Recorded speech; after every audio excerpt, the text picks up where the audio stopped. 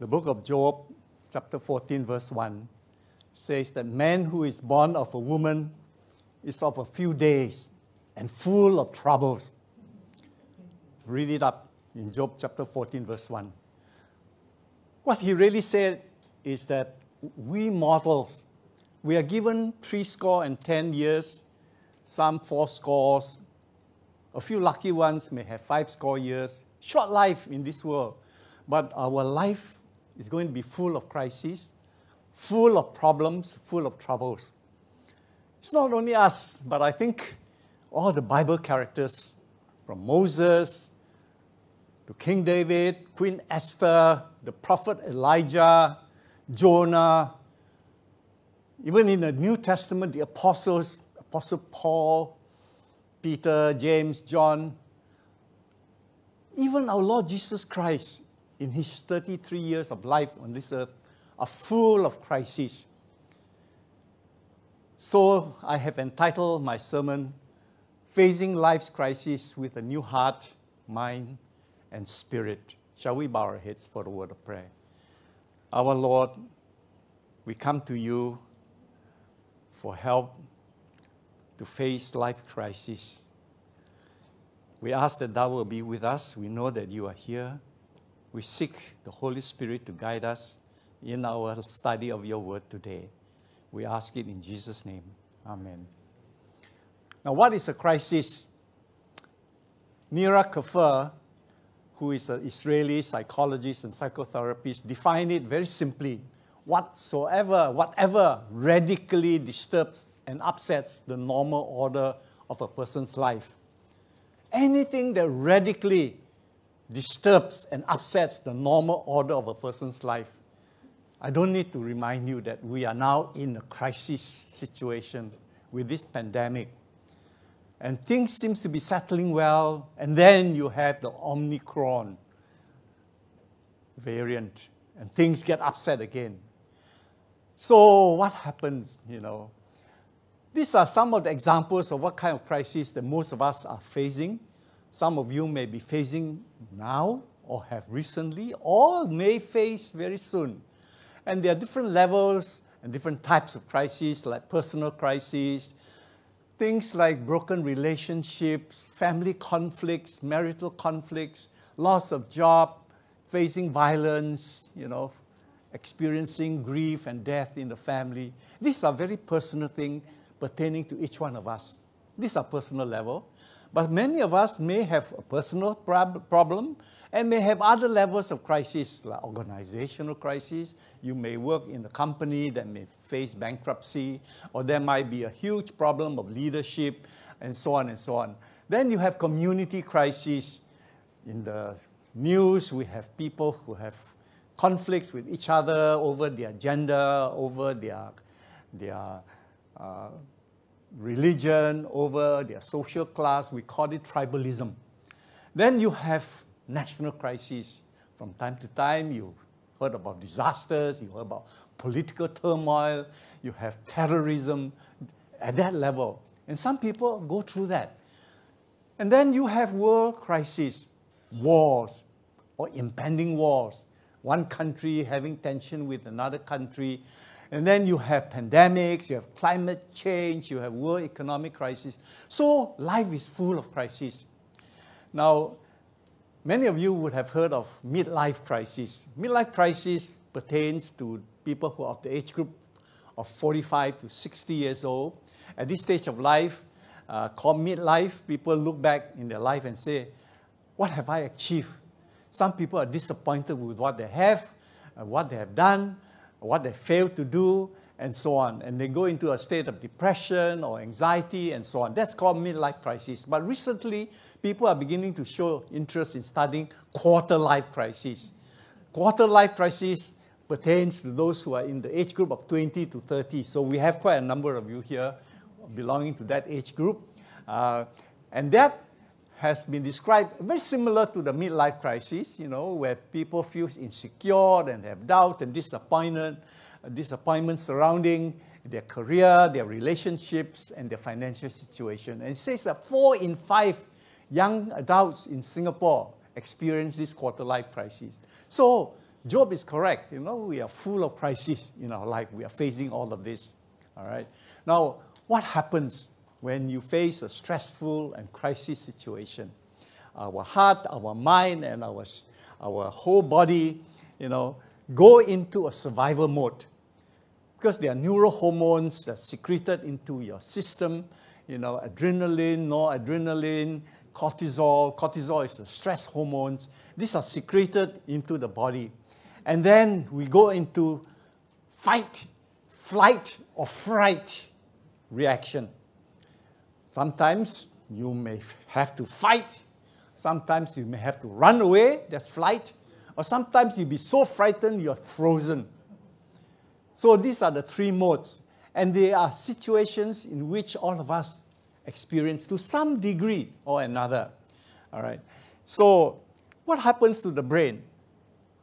When we are facing a crisis in a very stressful situation, the thinking part of the brain, the frontal lobe, goes offline. The frontal lobe helps us to think rationally, logically.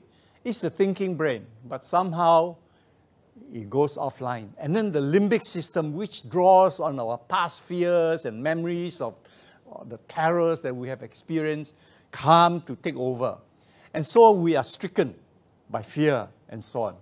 Now, let me, give you an illustration of someone who is in crisis. King David, in the chapter 55 of his Psalms 55, not chapter, Psalm 55, and I quote from the King James Version. David was facing his enemies who threatened his life. And he says, suddenly he turns to God. He says, give ear to my prayer, O God. Do not hide yourself from my supplication, as if God was playing hide and seek with him. He couldn't find God. Or suddenly he didn't see God. And then he says, attend to me and hear me. I'm restless in my complaint and more noisily. No, because he was threatened by his enemies. His life was in danger. And then I go down a little bit. He says, my heart is severely pained within me. Sounds familiar? Some of us feel that way sometimes when we face a terrible situation. And the terrors of death have fallen upon me. Fearfulness and tremblings have come upon me. And horror has overwhelmed me. And then he tries to cope by saying, oh, how I wish I have wings like a dove. I can fly away, be at rest. I can fly into the wilderness. I can wander off in the wilderness. And then he says, Selah. I like to put a bit of humor in it. Just like Singaporean, every time we have problem, we say, Selah. Die, man. Mati lah, But actually, Selah in Psalms simply means a pause in the rhythm, of the Psalms. But I think we can play on it. But sometimes it's typical of us that when we are faced with a terrible situation, we say, Selah, But this is David. This is King David, all right? And he was described as, God called him a man after my own heart. And David does not hesitate to cry for help, all right? It is all right to cry for help. The first part of his Psalms, all the Psalms that he wrote, are actually cries for help. He hears my cry for help, my King and my God, for to you I pray. And that's the prayer sometimes we cry out too. We cry out for help. Other people cry for help in other ways, okay? But this is how King David cried for help. What about the Apostle Paul? The Apostle Paul, in his missionary journeys, trying to preach the gospel around the region, went through terrible crises. And in 2 Corinthians chapter 11, 23 to 27, he had a whole list of problems. And when I look at the list, I said, if you ask me to be a missionary, to go and preach the gospel and go through this, I say, Maya, thank you very much.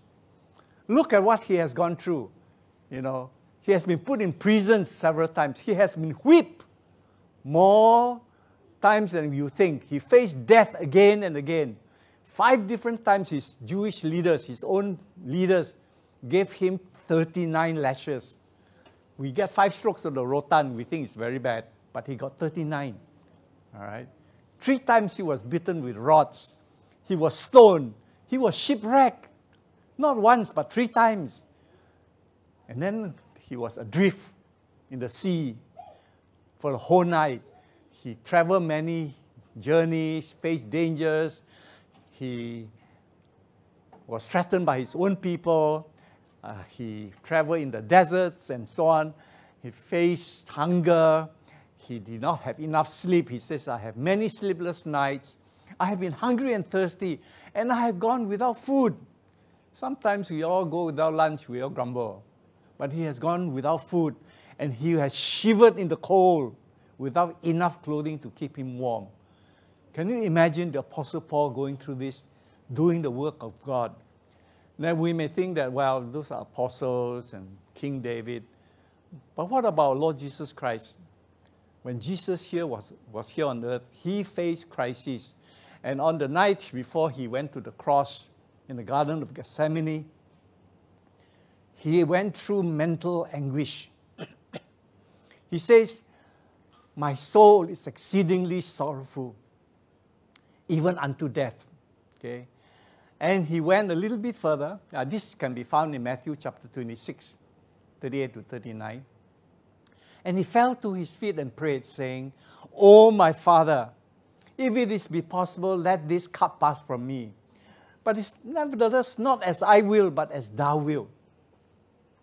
And then when he was on the cross, we all are familiar with the cry of Jesus. My God, what hast thou forsaken me? And I raised the question, did God forsake God? Sometimes we see how God can even forsake God. And so our Lord Jesus Christ was not spared of crises in his life. Now at this stage, you may think that crisis is a very bad thing for us. I may give you the wrong impression that crisis is horrible. In a way it is, all right? But they are not always bad for us. The Chinese word, the character Wei Ji, crisis, is a composite of 2 elements in the English language. It connotes both danger and opportunity. It's dangerous, but there's an opportunity in it as well. This has been talked about many, many times. I'm sure you all have heard about it. And I may want to draw a little bit more from this.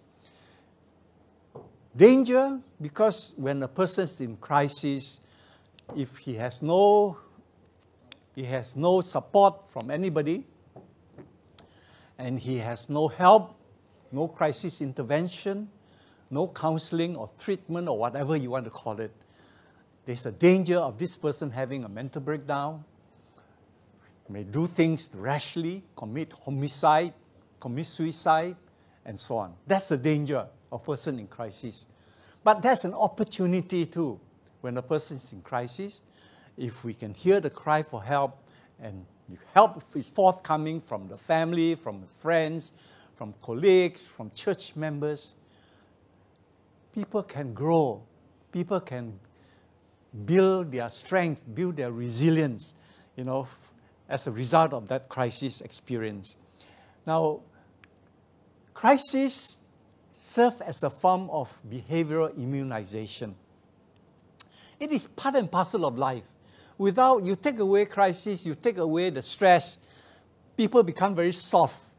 I can't imagine this soldier defending Singapore. When this picture was in the public, there was a huge outcry. What kind of soldiers are we going to produce? He can't carry his backpack. He needs his foreign domestic helper to carry for him. Stress, crisis serve as a kind of behavioral immunization. It is a kind of what is called stress inoculation. And this has been studied by psychologists over and over. That crises help us build our character. It helps us build our resilience, help us grow and help us mature, both physically, mentally, and spiritually. So I want to stress that crisis is not always bad, all right? Now, the book of James, chapter 1, verse 2 to 4, and I quote from the scriptures. James says, "Consider it pure joy, my brothers and sisters, whenever you face trials of many kinds, because you know that the testing of your faith produces perseverance." All right, let perseverance finish its work so that you may be mature and complete, not lacking anything. So, stress, crisis, difficult situation does help us to grow. All right, so now the question is, how do we cope? How do we cope with all these things? Although we say all these crises and stress are not bad, but how do we deal with it when it comes?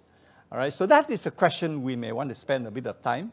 First and foremost, I believe that crises give us an opportunity to make positive changes. We are all full of negative experiences. Sometimes I like to stay in my comfort zone. I wouldn't say sometimes, most of the time. And I think some of us, especially me, tend to have negative mindset. We are set on a negative mode. We tend to go into this fight, flight, or fright reaction every time we face a crisis.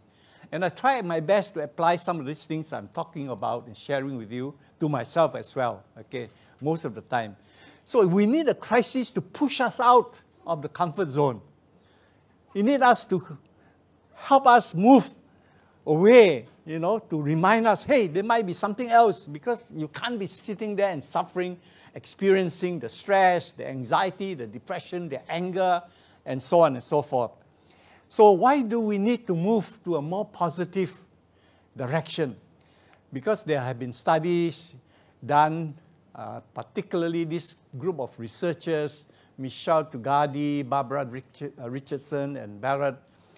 They have done studies on the values and the benefits of having positive emotions.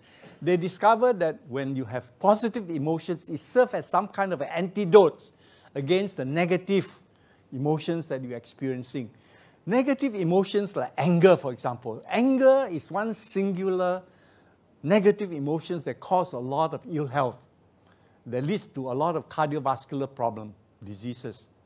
So, Tugadi, Richardson, and Barrett have produced studies and evidence to show that if you focus and move to a more positive mode, it can help us overcome, because the negative emotions can compromise our immune system.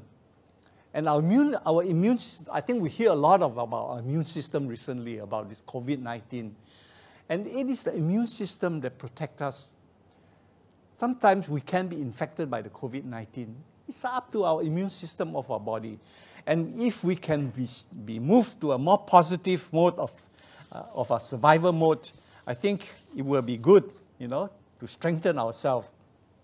I must quickly say that it would be wrong for me to tell you that we must suppress all our negative emotions.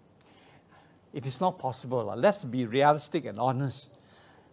Negative emotions are part and parcel of our life. It serves a purpose. It serves as warning. It serves as a reminder for us. But we should not be bogged down and get set and stay in that mode. We need to change, to move to a more positive mode. We need to what we call, what I would say, to strike a balance, a healthy, proper balance between positivity and negativity. I think to tell people, we must always be positive. If you show negative emotions, you don't have faith, brother. Sister, you don't have faith.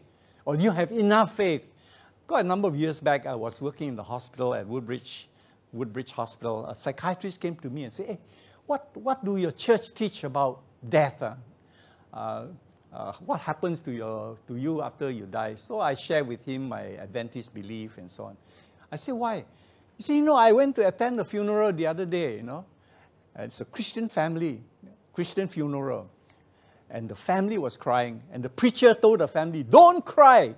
Show your joy and happiness. because your loved one is now in heaven, is now in paradise.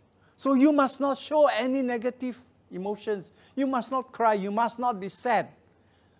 This is what we call toxic positivity.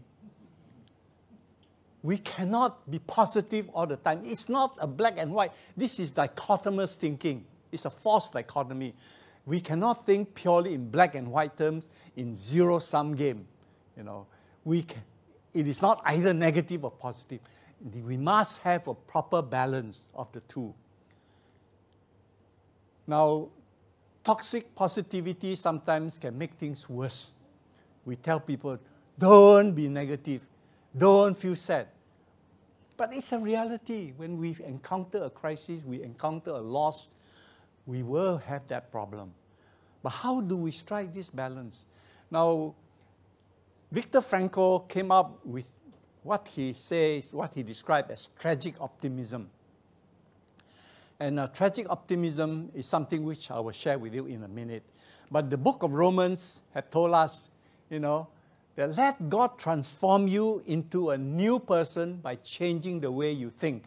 Sometimes to strike a proper balance depends on how we think when we are faced with a crisis.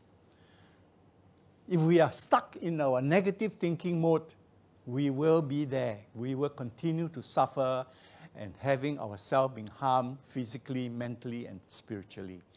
And in Ephesians chapter 4, verse 23 says, and be renewed in the spirit of your mind. It is the mind that needs to be renewed, that we need to change our way of thinking. Now, if you look at the picture of people in the concentration camp, Viktor Frankl was in the concentration camp for 3 years. He was a young Jewish doctor. He was caught by the Nazis and put in the concentration camp. And he observed the behavior of people, how they behave. Now, if you look at the situation there, I think it's a little bit worse than being the circuit breaker and locked down and quarantined in a hotel, isn't it? I think it's slightly worse. I'm just being sarcastic, all right? To be in a concentration camp is a horrible, horrible, horrible experience. And Viktor Frankl wasn't talking from an ivory tower. He wasn't a professor writing nice conceptual theories about tragic optimism. He has gone through it. And this is what he said, what he observed. And he wrote his book, Man's Search for Meaning. Oh, allow me to just sidetrack a bit. One of my regrets, I have a few regrets in life to share with you. One of my regrets, I think this is around about 1978 or 79. One afternoon, I received a phone call, and the person said, we'd like to invite you to a special talk by Dr. Viktor Frankl. It was going to be held at that time in Fort Canning Rise. I think the Cultural Center was there at one time. I'm not too sure. I can't remember what the venue is, but it was at the Fort Canning Rise. So I thought to myself, the time is 7:30 in the evening. So I told myself, 7:30, I got to fetch my daughter from school. She was in the afternoon session, finished school at 6. I have to pick her up at 6. I have to drive her home. And then after that, I have to go look for dinner, How am I going to drive all the way to the city fighting the traffic jam and so on? So I said, sorry, I cannot attend. And that was, up to now, one of my regrets in life, that I did not have the chance to listen to Viktor Frankl in person when he came to Singapore. So this is just share with you one of my regrets. But Viktor Frankl says, we who live in concentration camps can remember the men who walked through the huts comforting others, giving away their last piece of bread. They may have been few in number, but they offer sufficient proof that everything can be taken from a man, but one thing, the last of the human freedoms, to choose one's attitude in any given set of circumstances, to choose one's own way. And then, of course, people always say, I have my right to choose what I want to do. I will offend a lot of people here if I were to say, all this debate about whether you get vaccination or not vaccination. People say, it's my freedom to choose. My decision, all right? Sure. But I think Viktor Frankl talks about to choose to do good, to do things that is kind, compassionate, to do what is right. Not just, oh, I have a choice, I can choose to stick to my conspiracy theory, to what I believe, all right? But Viktor Frankl was talking about altruistic behavior. How, in the worst situation, you can still be kind. You have the last piece of bread, and somebody else needs it, and you give it. That is the kind of thing that he's talking about. You can find meaning in the most tragic situation, and it causes tragic optimism. And I like to say that, can we find something positive, even in tragedies, that we can have a balance, a proper balance between toxic positivity and tragic optimism. Now, when we show up altruistic behavior, there's a group of neuroscientists and neuropsychologists who studied what happens to the brain when people do altruistic acts. Acts of kindness, acts of compassion, acts of love. They show that there was actually some changes in the brain, especially the nucleus accumbens and the cingulate cortex, where I colored the red circle. It's not round, but it's there. That is the reward center, and there's a lot of neurohormones, the neurotransmitter like dopamine and GABA and so on and so on. And the purple area will be activated. And there's some changes in your brain when you do acts of kindness and love and joy. And this is why in Galatians chapter 5, verses 22 to 23, the Apostle Paul tells us, the fruit of the Spirit is love, joy, peace, patience, kindness, goodness, faithfulness, gentleness, self-control. Against such things, there is no law. We all emphasize a lot about law, keeping the law. But let's have the fruits of the Spirit. Altruistic behavior does change your mind. Now, King David says, I wish I can be like a dove. I fly to the wilderness. When we are hit with a crisis, we can be quite overwhelmed. When we are hit with a crisis, we become an instant agnostic. We become an instant atheist. I'm speaking from experience, all right? We suddenly forget that God is around.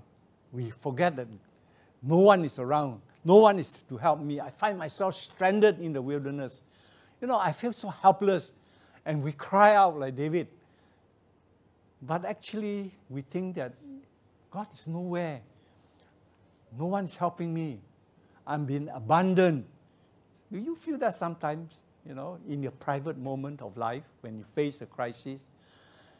But still, God is trying to tell us, seek the Lord while he may be found.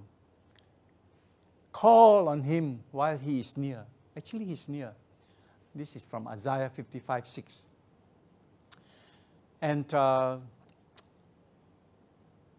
he has a promise where he says that actually, look, when you feel that you are in the wilderness, I'm about to do something new.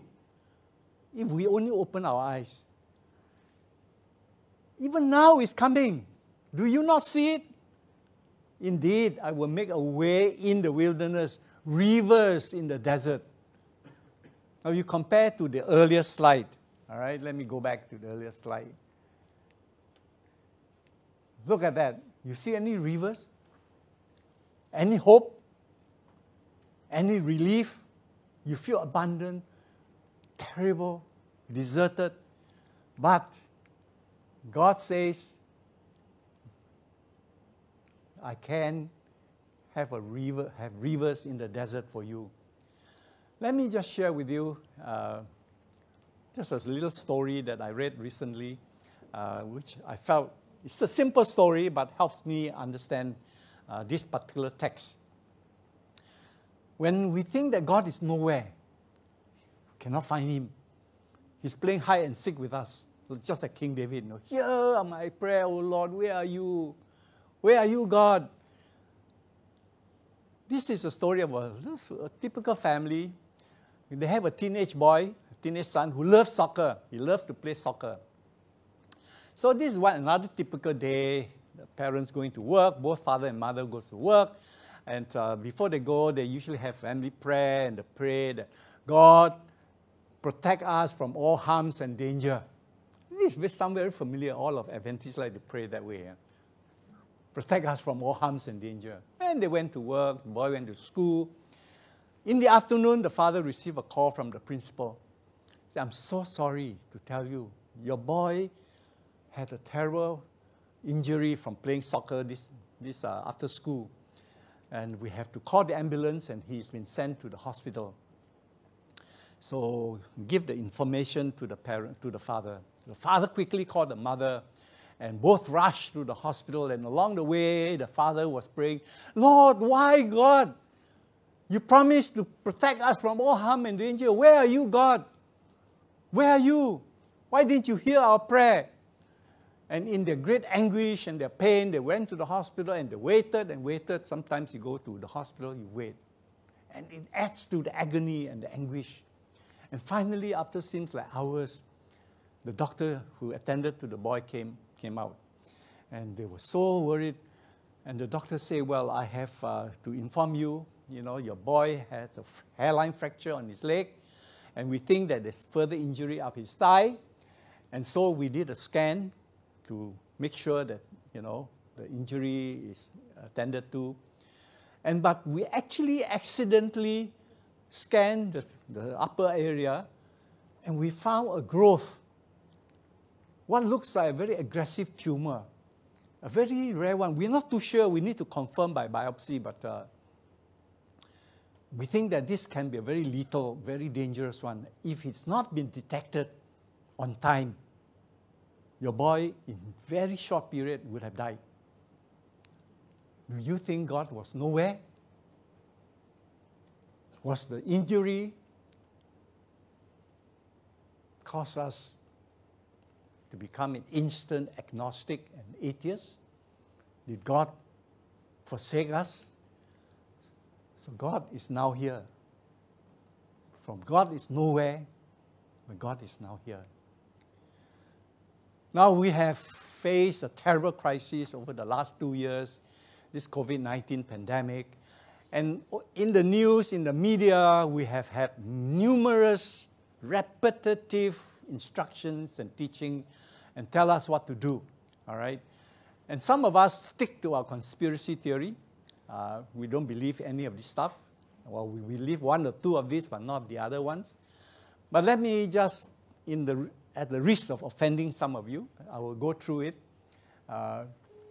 One of the important lessons from fighting the COVID-19 is get vaccinated, because all the science and studies, observations in many countries shows that if you are not vaccinated, you are 11 times more likely to die of the virus. 11 times. It's not 2 times or 3 times or 5 times, 11 times. And the Singapore study shows similar trend. All right? So get vaccinated. Wear your PPE. For those who are in the frontline healthcare professionals, they need to put on the PPE. Some people mock at them and say, oh, kiasu, go and wear all like this. But wearing masks, wearing PPE is a form of protection. Okay? Mask saves life. The Harvard Health Public School have discovered, they've done studies on it. Wash and sanitize our hands. Okay, these are things we all know, but we still sometimes don't bother. All right? I just sanitized just now. I have to spoil my skin, So we have all kinds of reasons not to do it. All right? But the Center of Disease Centers in the United States have discovered and found that washing hands is very, very important to protect us from the virus. And keep safe distancing. People always complain, government always flip-flop. One moment you can have 5, then 2, you cannot go here, do that. So we want to have our party, we want to have our group. So you always have people who focus on the negativity. But safe distancing is an important part to prevent us from infecting ourselves or getting infected or infecting other people. Now, again, I'm aware that there are religious groups of various religions, and within the Christian community, there are people who believe that they do not believe in some of the things about vaccination and immunization, and I apologize to those who feel offended, all right? Here we have, in October, just a month or so ago, our General Conference, together with the other agencies and organizations within the church, after they studied the whole situation, they issued a position statement about response to the COVID-19. Okay, this is a current position of the church on immunization and vaccines, including the COVID-19. And I just circled the part. As a denomination, we have advocated the synergy of a healthy lifestyle and responsible immunization for more than 100 years. The church is encouraging people to go for immunization. The church is not against it. Some people are against it, okay? You have your freedom to choose for whatever reasons. I'm also aware that some people believe that Ellen White is against vaccination. But it is not true. Professor Moskalas, how is it? Moskala. I checked with Pastor James. I said, did you take class from Professor Moskala? And James said, yes. No wonder we have a good preacher. Professor Moskala is the Dean of a Theological Seminary at Andrews University. And he did a study, he looked into, and he cited Selected Messages, Volume 2, page 303. This was the time where there was an outbreak of smallpox in the United States when Ellen White was there. Okay? And vaccine against smallpox was just developed. But Ellen White got herself vaccinated. Not only that, she encouraged her helpers and others to go for vaccination for two reasons. You know, she believed that personal health benefits enable us, to serve others so that we will not get sick, and we're not sick, we can serve others. And also not to transmit the disease and contaminate others. This is what Ellen White did. But still there are some church members who believe Ellen White is against it, and so therefore I don't want to do it. All right. So anyway, I'd like to say that our fight against the COVID-19 mirrors our spiritual fight, our spiritual life. And I want to draw a few spiritual lessons from fighting COVID-19. Now, symbolically, when we receive a vaccine, we have the needle that penetrates our flesh and inject the vaccine into us. And that made me think, hey, maybe that symbolizes the sharp nails and the sharp spears that pierce into our Lord Jesus Christ and draw blood from him. And the blood of Jesus, to me, is the vaccine for our eternal life.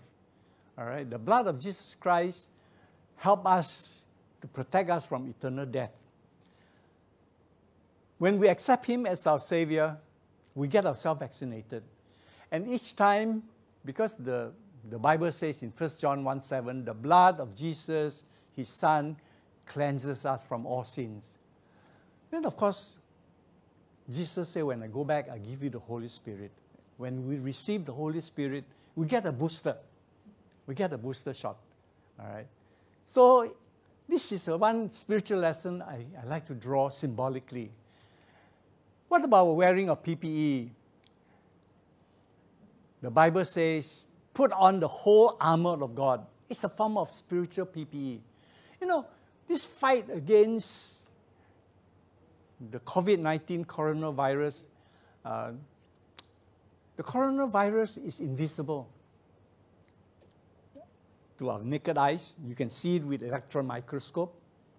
Now you can actually see and do genetic sequencing. You can tell that's Omicron or Delta variant or whatever it is. All right? But it is invisible. Although they are invisible, they are everywhere. And when they are everywhere, they are a threat to our life. And you either fight, take flight, or be frightened by it. All right? But spiritually, when we are faced with enemy, who's the enemy?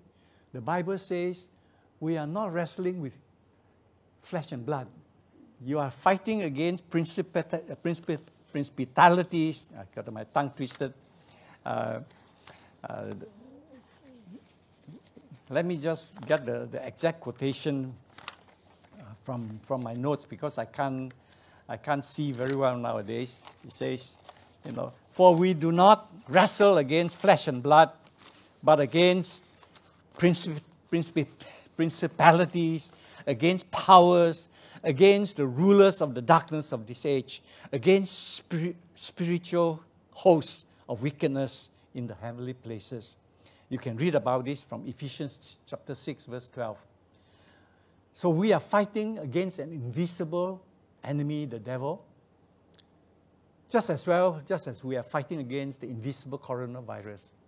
And we need to put on the whole armor of God, that you may be able to stand against the wiles of the devil.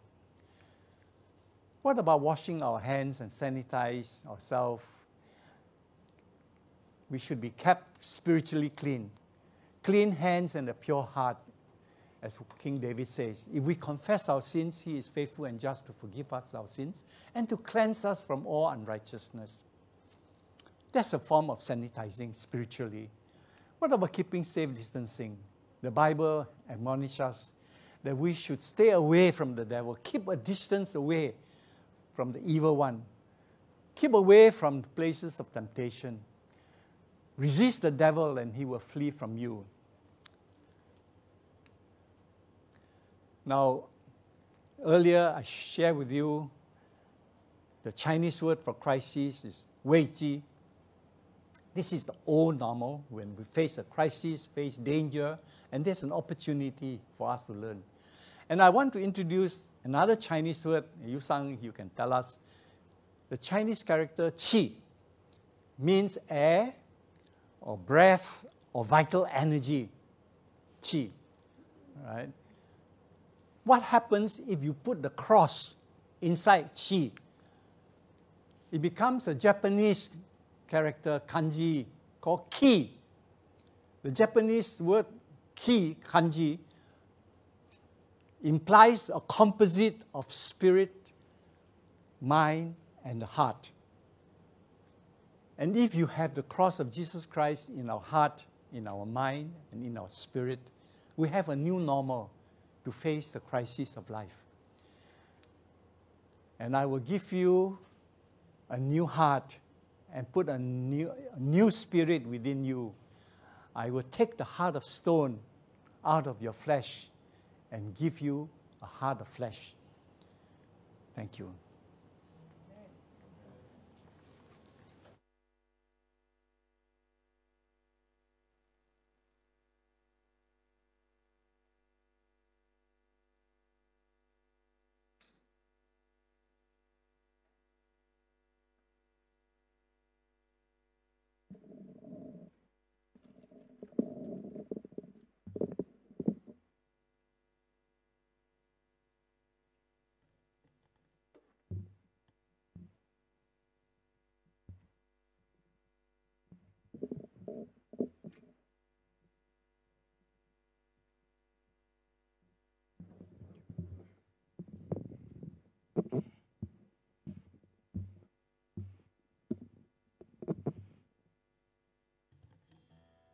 Uncle Fred,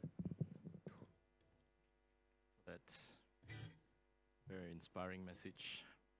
When Uncle Fred asked us, chose this song as a closing, and I Googled it and tried to read the history, and I don't know if any of you knew the history of this song. It's a remarkable story. When I read it, I cried because it's a moving story. So I encourage all of you who don't know the song, this story behind the song, please do so. It is well with my soul.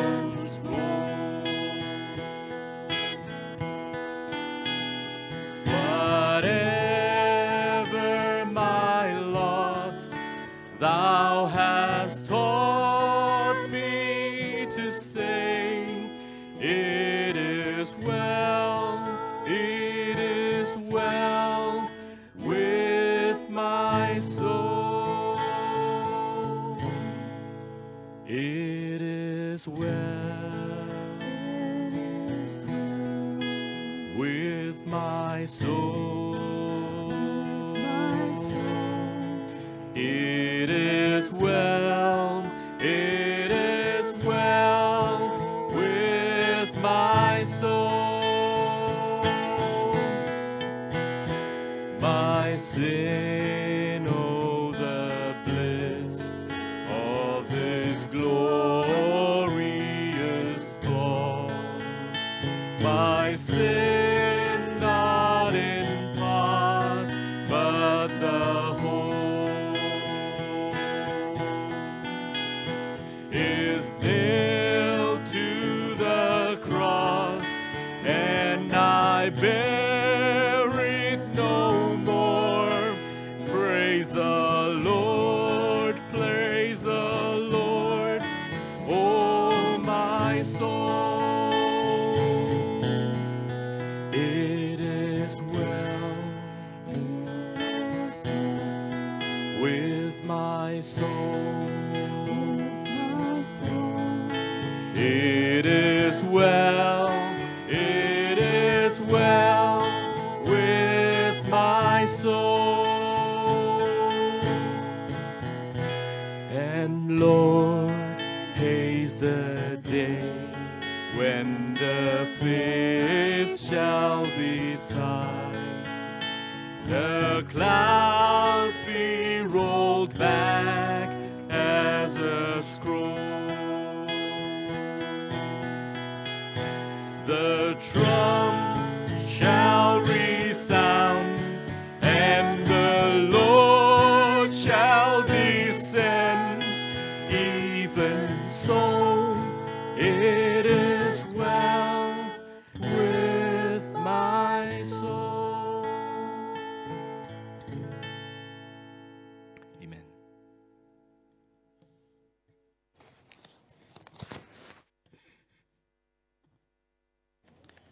Shall we pray? Thank you, Lord, that Thou hast given us our Lord Jesus Christ, who died on the cross. The Christ is not the Christ of Christmas, but He is also the Christ of our crisis.